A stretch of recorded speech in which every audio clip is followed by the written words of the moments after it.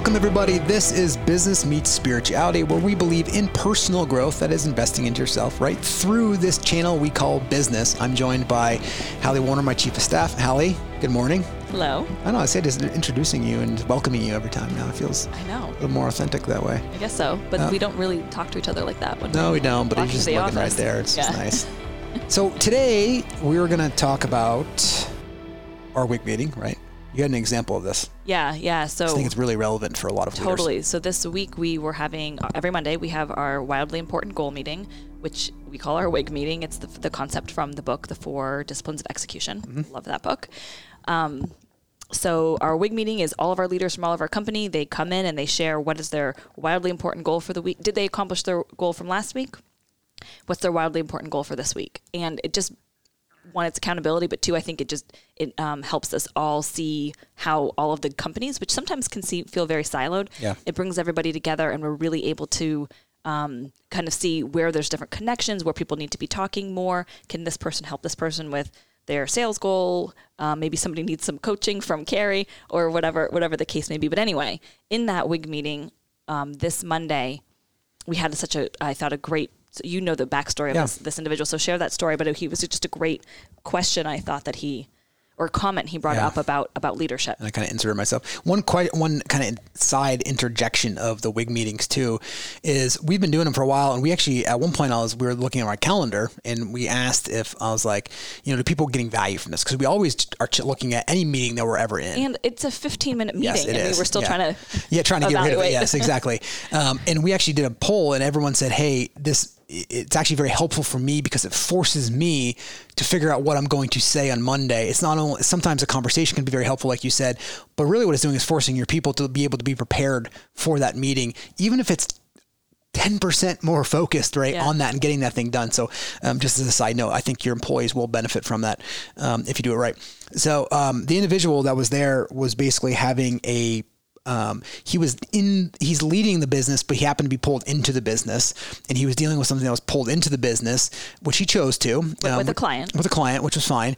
And it was very challenging, very, very challenging. And he was he made a comment like, I need to get through this so I can have somewhat kind of a team meeting that isn't all about like my own kind of head. And, something along those lines where it was like, he was trying to prepare for a team meeting that was leading a lot of people, yet he was so sucked into this that he couldn't get himself out of that to actually prepare for the team meeting. So what I said to him is, I listened, and then I said, understand that leadership is about being able to move from one thing to the next without bringing or lingering thoughts about the other thing that you just dealt with into the next conversation. Or energy. Lingering energy, lingering thoughts or traces of thoughts. Because as they come into the next moment, you're no longer approaching that moment of neutrality, and you can't serve the people that are in front of you. And the most important thing to say is, I said, look, understand that your team in there doesn't give a shit that you're going through this right now. Yeah, they've got their own problems. They got their own problems. And so if you try to bring in your problems over there into this conversation, or it's even clouding your ability to lead them, you're not doing your service. So this is why if it's not happening outside, it's not happening inside. And so that's the mantra that's always in my head. And we try to teach it to everybody in our company. And for him, it wasn't happening right then. Yes, we're going to deal with it. In fact, we actually did deal with it, but and it got done, just like it always does, folks, right? Like no matter what your mind tries to tell you that it's not going to happen, how bad something's going to get, you always figure it out. You just do, right? If you didn't, you wouldn't be here listening. So the point is he was really struggling trying to bring in there. So we created a plan, right, for what that needed to do, and ultimately he did. I said, you need to go work on, meditate, run, do something, let this go, right? Let the personal side of this event happening not pull you down. Because the team was rolling, like they were on fire, they were doing great things. And I said, if you bring that negative energy or even that energy into that conversation, you're going to be pulling the team down and you're not doing your job. And then I reminded him of like, understand that this is part of your leadership journey, that you have to actually, if you want to advance into another aspect of leadership, you have to be able to deal with this. And I give the example of, in my day, I may go from an amazing conversation with somebody to instantly going to the next conversation where there's a dramatic problem to back to a medium problem, back to an amazing conversation, back to a major issue. And that's my day. And so if you can't compartmentalize, which is the word that I used earlier for, I'm just kidding. Allie had that and I didn't agree, but it was. Yeah, but I think that's what it is. Yes. I mean, you really do. And I think there's some negative connotations with that word compartmentalize. I think I actually grabbed the definition just so that we could see. In psychology, compartmentalization is defined as a defense mechanism where someone suppresses their thoughts and emotions. It's not always done consciously, but this can often justify or defend a person's level of engagement in certain behaviors. I actually think in the context of leadership, it's actually like an offensive move, not a defense mechanism. You're not trying to hide, there's a challenge or whatever, but it's not that person's problem. Exactly. And like you said, they could be rolling. Mm-hmm. And why do you want to bring that negative energy? In fact, I think it's a strong offensive move to be able to compartmentalize in terms of leadership. Or if you're dealing with one client that's a problem and you have to go to another client because you're in the role, like a sales role, you can't bring the problem from that client into the next client's problem. Because that one client, like in our world, if they're buying a house and they're so excited about, then you go to dealing with a seller who is having a major issue, and then all of a sudden you go back to the buyer that's buying, you bring negativity or traces of that energy into somebody who wants to be excited about buying, they're going to feel that.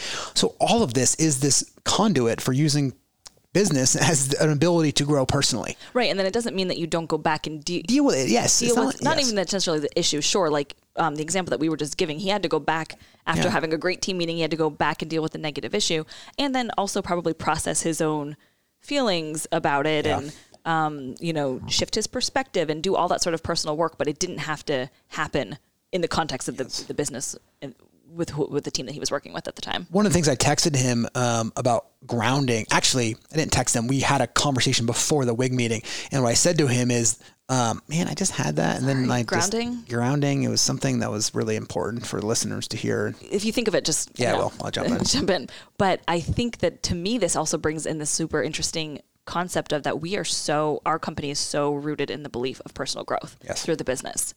And yet we've talked about it all the time. We don't really have a personal relationship necessarily, or in the context of business, it's a professional environment. And yet we're really into this personal growth. How do you differentiate investing into people's personal growth and also not getting sucked into the personal drama of people's employees' lives or your leaders' lives?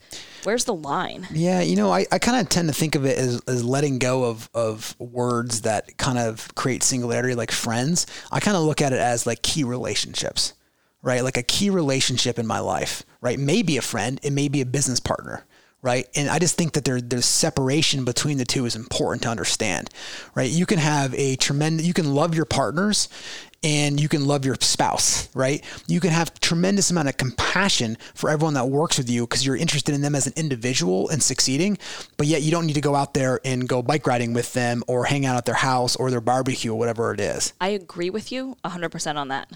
That's like, to me, a very easy distinction because it's just, you're here at the office and you just choose not to go out with other people, right? But when you're how do you do that when you're in the space with them? How do you keep that line? Well, I think you start with that understanding that is a key relationship and that you're partners on things and you have a lot of compassion for them. Now, when it goes into maybe the actual direct conversation of when they want to talk about things that are personal, then, right, it depends on what that personal thing is.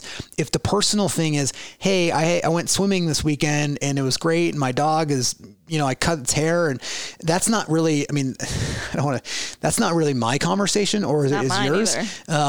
However, that could be considered a personal conversation, and that may work for some people, right? If they want to have that level in their organization, awesome.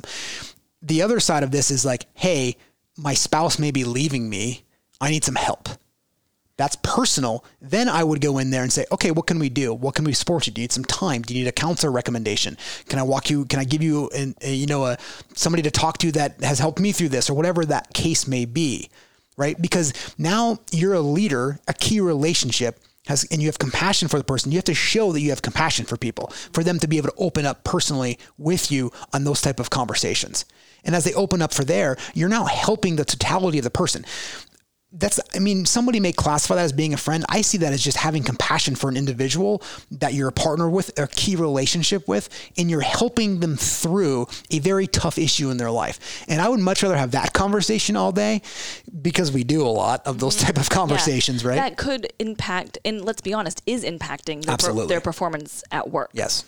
What they're doing over the weekend, or some random family drama, this person did this, and maybe isn't totally affecting their work. But if it's their key relationship, or a illness in the family, or maybe a financial challenge that is impacting their work, I agree with you 100%. Like, those are the conversations. But how do you get someone to understand that? Well, I think I guess I never really thought about it, because it never really shows up in my life. If I think about all the people that I'm around, that's because I protect you. I know, thank you. But I mean, all the people that, that come in and have a question about, like, if somebody says, hey, I want to talk to you about something personally, it's a deep conversation. They're actually looking for deep advice for those things. It may be partly as I just kind of walk away from the conversation. If it's just like kind of chatter. Yeah, I just will naturally just remove myself from even if it's natural chatter in a business conversation that's not going, whereas I just naturally remove myself. Yeah. And I'm trying to set the stage for how other people can do the same thing, because they should be able to, if it's not moving things forward. Look, you know what somebody said to me the other day? Said, well, what I've noticed about you is you're really good at measuring your day in minutes. And so therefore every minute that you look at, what I say to people is, it's not like I'm measuring every moment of minutes. When I'm supposed to be on, I'm measuring my time in minutes. So if I'm supposed to be at work, I want to be impacting everything that I can during the minutes that I'm going to be working. Right. And if those little conversations are derailing you from actually what I'm supposed to be doing, then they're derailing from what I'm supposed to be doing. Yeah. Versus then when I'm done at 4 or 30 or whatever the case may be, I'm not measuring okay, kids, we have 3 minutes to do this. No, I'm letting it go, and I'm just being more of just hanging out and being unstructured to a certain extent. And I don't know if this is true, but I would imagine that if somebody made a random comment, emailed you, or you saw something that like funny on Facebook, you might engage, but it's almost like it's on your free time. Yes. And you're in control of that, rather than somebody imposing their personal issues or conversations when you were being purposeful and trying to get your work done. I also think it's the intent behind it. If somebody comes to you and they're always having a personal issue, it's because they just want to talk about it. Whereas if somebody's coming to you and they actually want to help with this versus just create drama. I think, yes. And I think that's the biggest difference. And that's to me where I see the difference between a friend and like a colleague, or a friend and a friends just talk about drama. Well, no, but like they're just talking to talk, right? Yeah. Or to vent, or to process, or because they want to share. Yes. That's not to me what work is for. I laugh a little bit, because over the years, I've just learned to just be in the conversation, even with my wife, who just wants to talk. And it's not drama. It's just she just wants to talk. Sure, exactly. And I can easily tune that out, which I'd probably made a mistake by doing that previously. Probably. But like when I actually sit there and listen, and then I actually become curious about it, and I ask questions, and we engage in a much more different conversation. We take it a little bit deeper. Right. But I think you just need to be. But maybe that's not what work is for. Exactly. It's separating it. Is this drama, or is this a real issue that we need to solve in your life because you're actually going through something, right? Like I had an individual yesterday, I think, emailed me and said, hey, I need 15 minutes of time. I'm going through a real personal thing right now. So I called him up, and he was coachable. He really wanted some advice in terms of making sure that he wasn't doing it. It was affecting his family. And so then he got on, and I just asked a couple questions, and he's like, yeah, okay, I get it. And then that was it.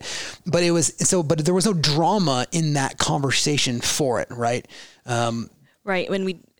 But this goes back to originally how we started the story about how the whole topic of this came up, right? Is because compartmentalizing it is that, right? Of not bringing drama into a business context conversation. Exactly. Right? It's about bringing, if it's personal, but it's personal because you want a solution, or it's affecting your work, or it's affecting your life, then let's talk about it.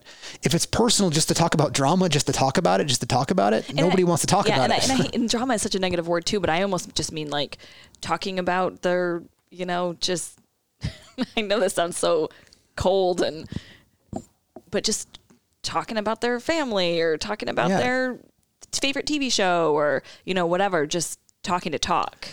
Yeah, I agree. And I know that you're very on the other end of that. And there, which is fine. And actually, that's where I actually hang out too, as well.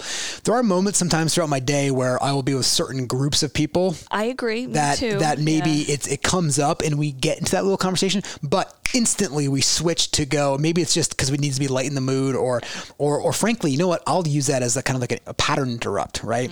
Where we'll be in the middle of a conversation, it's getting heated, or it's just not going. And then I find myself wanting to argue. I'll pattern interrupt myself in the whole group so that it doesn't pull me out of being focused into the conversation, which is actually something people can use as a takeaway from this. Is literally, if you find yourself wanting to start arguing, do a pattern interrupt for yourself and for the group. Like, it's whatever that means. A pattern interrupt could be as simple as, guys, you see that mountain over there? Did you see that plane just went by right there? Yeah. It's just everyone goes, what, where? And then it just resets the conversation for a second. Is that because you're so in tune? Actually, this goes back to the whole WIG meeting too. You're just very in tune with your own energy and reading the energy of the room. Is that how you're able to kind of pick up on those things? Yeah. And I don't think you need to be, I think most people can pick up on that. It's just doing it faster. But some people like to get caught up. Get caught up in it. The point is I do it. So because there's that pull for me wanting to argue is strong too, just like it's strong for everybody. I'm just doing it before I touch the pull. I don't want to be pulled into that argument. And then once I'm pulled in there, I'm going to lose consciousness too, meaning I'm going to be there, but I'm going to start arguing, and I can do that. And I've done that in meetings before, particularly with certain groups of meetings that I have where people are a little bit more opinionated and like to argue with me and kind of debate. I will naturally kind of pull myself back, but I'm doing it for me as a leader first, which then resets it for everybody else. Mm-hmm. But everyone knows they have this moment right before they get sucked into it. They have an option, and you all know this. Mm-hmm. It's a very small window. But the more you work on it, that window actually elaborates and becomes larger. That's working on yourself through business, right? It becomes longer for you to be able to recognize that and actually do something about it. The minute you do something about it, you can stop it. But the minute you don't do anything about it, you've lost. And now until you come back out of that, you're not going to be able to solve any problem. And the Dalai Lama in the Book of Joy talks about it as his sacred pause. And when he said, and because somebody asked him, said, do you ever get frustrated? Right? Like he goes, well, of course I do. The frustration is part of it. We just call it one of our emotions. And they say, well, how do you deal with it? And he talks about, which I love, and I'm going to interpret it my own way a little bit. He says that it's my sacred pause. And really what he means there is that I'm allowing the energy of frustration to leave me before I respond. And that's what he means by his sacred pause. That's why we mean by letting go of it. It means taking that pause, that moment, to allow the energy so it's not lingering or traced or personal to go through. Because when you're actually feeling frustrated, you can feel it, but don't hold on to it. That's the difference, right? Allow it to go through you, just like the Dalai Lama talks about, and then you respond. Right. And all I can think of when you're saying this is leadership. Yes. Like that is all that it is sacred pause. Yes. And then solve a problem and then go into a different meeting and then pausing and then. Exactly. Yeah. Well, what happens is an event happens and it triggers something, right? And the event itself is triggering a frustration. Before you respond to the event, let go of the frustration. And it goes success on the other side. If you're having success and you're having a huge day, you actually have to pause, because if you don't, you're going to think that money is going to be rolling in your entire life and you're going to make decisions differently than you were because you're on high 9 cloud, right? And we all know that people that have on high 9 cloud, yeah, I know you like that a lot. Like, but people have made tons of decisions thinking that like this is never going to end on both cases, on a negative experience or a positive experience. That's, you know what I was going to say? I just remember this now. It's coming full circle. What I told him, I said, you need to stop treating this, going back to the example of the WIG meeting. I said in the meeting before, I said, you need to stop treating this as a personal event. I said, you need to look at this as purely an event that you're just witnessing. And I said, that in itself will pull you out of it to be able to respond to it. And then that's what you can do. So in my kind of mind's eye, I just see that as like, wow, I got frustrated. I'm going to let it go. Now I'm going to respond to the event. And so that each interaction with the person that's next to me, I'm just treating it as an event. I'm not labeling it positive or negative. I understand one feels different than the other. If I had my choice, right? I like choices. I would much rather have more positive events. However, you don't really grow from many positive events, do you? Right? You just don't. You actually grow a lot more from the ones that are there. And so when you're working on this and you're using this opportunity to be able to compartmentalize or separate this, remember these kind of tactics. Number one, take the sacred pause. If you need more than a pause, maybe you need a day, right? To kind of, to work through that. Then after you take your pause, then you can respond to it. But you've got to be able to compartmentalize this. And then secondly, you have to be aware. The first step in all of this is just watch that window. Even if you watch the window and then get lost, man, you've made so much progress because you're able to identify that moment that you had the choice to either touch it or remove yourself from it. And if you can just start to identify that position, it'll start to grow a little bit longer, meaning that the pull won't suck you in as fast, right? So you have a little bit longer to make your decision of that sacred pause. And by doing that, it'll give you the opportunity to be able to not bring the negative energy into the next conversation or the next conversation. Whether that's an amazing, don't forget, you have to do this for, if somebody comes in and gives you amazing news, you can't be on cloud nine, then go into the other conversation being all like, oh, everything's amazing. No, you just need to be neutral. That's right. It comes down to that, neutral, right? Yeah. The neutrality of the whole situation. And if you can concentrate on neutrality, then you've literally are adopting spirituality in the business. You've reached the end of another episode of Business Meets Spirituality. If you like what you heard and feel inspired to do so, please leave a review. It's awesome hearing from listeners like you. And remember, never give up on joy.